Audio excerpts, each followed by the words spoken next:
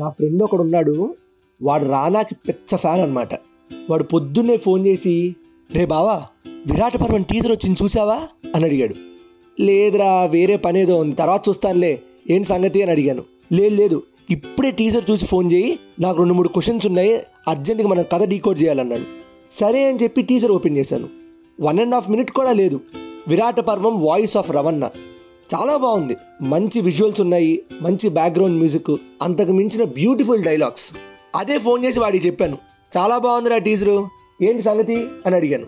వాడు వెంటనే, రే మనం ఎప్పుడో చిన్నప్పుడు చదువుకున్నాం కదా, మహాభారతంలో ఉన్నటువంటి చాప్టర్స్లో ఒకటి విరాట పర్వం అని, ఇప్పుడు ఇదే స్టోరీకి విరాట పర్వం అని డైరెక్టర్ కథ పేరు పెట్టాడు కదా, అంటే అక్కడున్న విరాట పర్వానికి ఈ సినిమా స్టోరీకి ఏమైనా లింక్ ఉంటుంది అంటావా, స్టోరీ డీకోడ్ చేద్దాం బాబాయ్ అన్నాడు.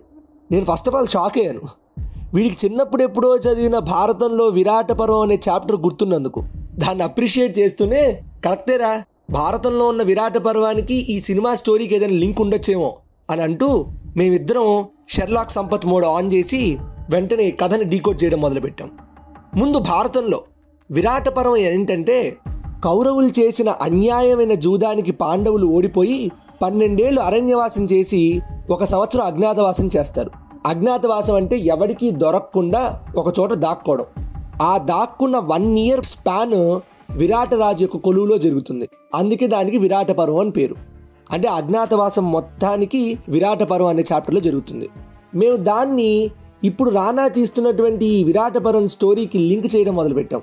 సినిమా టీజరు ఇంతకుముందు వచ్చిన వీడియోస్తో కంపేర్ చేస్తే వీళ్ళందరూ అడవిలో దాక్కుంటున్నటువంటి అన్నలో లేదా నక్సలైట్లో అలాంటి క్యారెక్టర్స్ అనిపించింది. అడవిలో దాక్కుంటున్నారంటే అజ్ఞాతవాసం చేస్తున్నట్టే కదా. ఓహో, ఈ మాత్రం దానికి ఓకే. దాక్కుంటున్నారు అంటే పాండవులు కౌరవులు చేసిన అన్యాయం వల్ల దాక్కొని ఉండాల్సి వచ్చింది.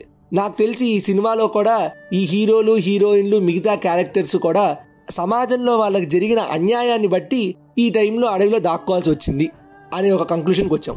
విరాట పర్వం భారతంలో స్టోరీ లైన్ అంతా ఎలా ఉంటుందంటే, అజ్ఞాతవాసం కదా, పని మనుషుల్లా ఉంటారు విరాటరాజు యొక్క కొలువులో పాండవులు. అంటే నానా అవమానాలు ఇవన్నీ కూడా బాగా ఫేస్ చేస్తూ ఉంటారు.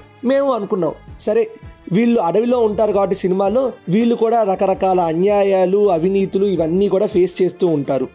మనకి భారతంలో స్టోరీ తెలుసు, ఏంటి ఫ్లాష్ బ్యాక్లో వాళ్ళకి అన్యాయం జరిగిందని. సో అలాంటి ఏదో ఒక ఫ్లాష్ బ్యాక్ విరాట పర్వం స్టోరీలో కూడా చూపిస్తాడు. అసలు సాయి పల్లవికి కానీ రానాకి కానీ వీళ్ళకి ఏదైనా ఒక అన్యాయం జరిగి ఉంటుంది, ఆ అన్యాయాన్ని ఇంటర్వెల్ టైంలోనో లేదా ప్రీ క్లైమాక్స్ టైంలోనో ఫ్లాష్ బ్యాక్ రూపంలో చూపిస్తాడు అని మేము డీకోడ్ చేసాం. విరాట పర్వం ఎప్పుడు ఎండ్ అవుతుంది, అజ్ఞాతవాసం పూర్తయిందని తెలియంగానే అర్జునుడు ఒక పెద్ద యుద్ధం చేస్తాడు, దాంతో అజ్ఞాతవాసం పూర్తవుతుంది. నాకు తెలిసి ప్రాబబ్లీ భారతం మొత్తంలో కూడా కురుక్షేత్రం కంటే పెద్ద యుద్ధం ఇంకేమన్నా ఉందంటే నాకు తెలిసి ఈ అజ్ఞాతవాసం చివరిలో వచ్చే అర్జునుడు చేసే యుద్ధమే. అంత పెద్ద యుద్ధం జరుగుతుంది, అజ్ఞాతవాసం పూర్తవుతుంది. మేము అనుకున్నాం, మరి ఇలాంటి ఒక సినిమాని కమర్షియల్ ఫ్లిక్గా హిట్ చేయాలంటే పక్కా లాస్ట్లో యుద్ధం జరగాలి, అంటే రివోల్ట్ జరగాలి. సో వి గెస్డ్ సినిమా ఎండింగ్లో రానా కూడా ఒక పెద్ద యుద్ధం చేసి అవతల వాళ్ళని ఓడిస్తాడు.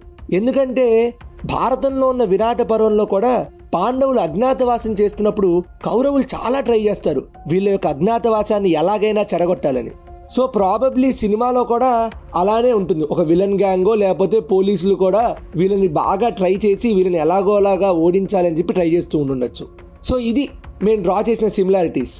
భారతంలో ఉన్న విరాట పర్వం అజ్ఞాతవాసంతో స్టార్ట్ అయ్యి తర్వాత పెద్ద యుద్ధంతో పాండవుల యొక్క అజ్ఞాతవాసం పూర్తవుతుంది, అది విరాట పర్వం. సో సిమిలర్లీ ఇక్కడ కూడా రానా అండ్ డిఫరెంట్ క్యారెక్టర్స్ వీళ్ళందరికీ కూడా ఏదో అన్యాయం జరుగుతుంది సమాజంలో, వాళ్ళు దాక్కునే సిచ్యువేషన్ వచ్చి వాళ్ళు అడవిలో దాక్కోవాల్సి వస్తుంది, చాలా అవమానాలు ఇవన్నీ ఫేస్ చేసి ఫైనల్గా క్లైమాక్స్కో ప్రీ క్లైమాక్స్కో ఇంకా చిరాకు వచ్చి ఒక రివోల్ట్ సృష్టించి ఫైనల్గా యుద్ధంలో గెలుస్తారు. బహుశా ఇదే సిమిలారిటీ డ్రా అవుతోంది కాబట్టి ఈ సినిమా కథకి విరాట పర్వం అని డైరెక్టర్ పేరు పెట్టాడేమో అని మేమిద్దరం ఆల్మోస్ట్ షెర్లాక్ సంపత్ మోడ్లో సినిమా మొత్తం డీకోడ్ చేసాం.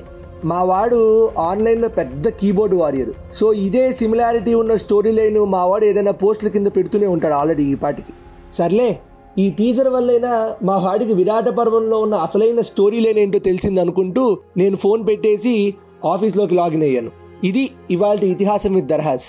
నా ఇన్స్టాగ్రామ్ ఐడి అమాస్ దర్హాస్. ఫాలో అవుతూనే ఉండండి చాయ్ బిస్కెట్ స్టోరీస్.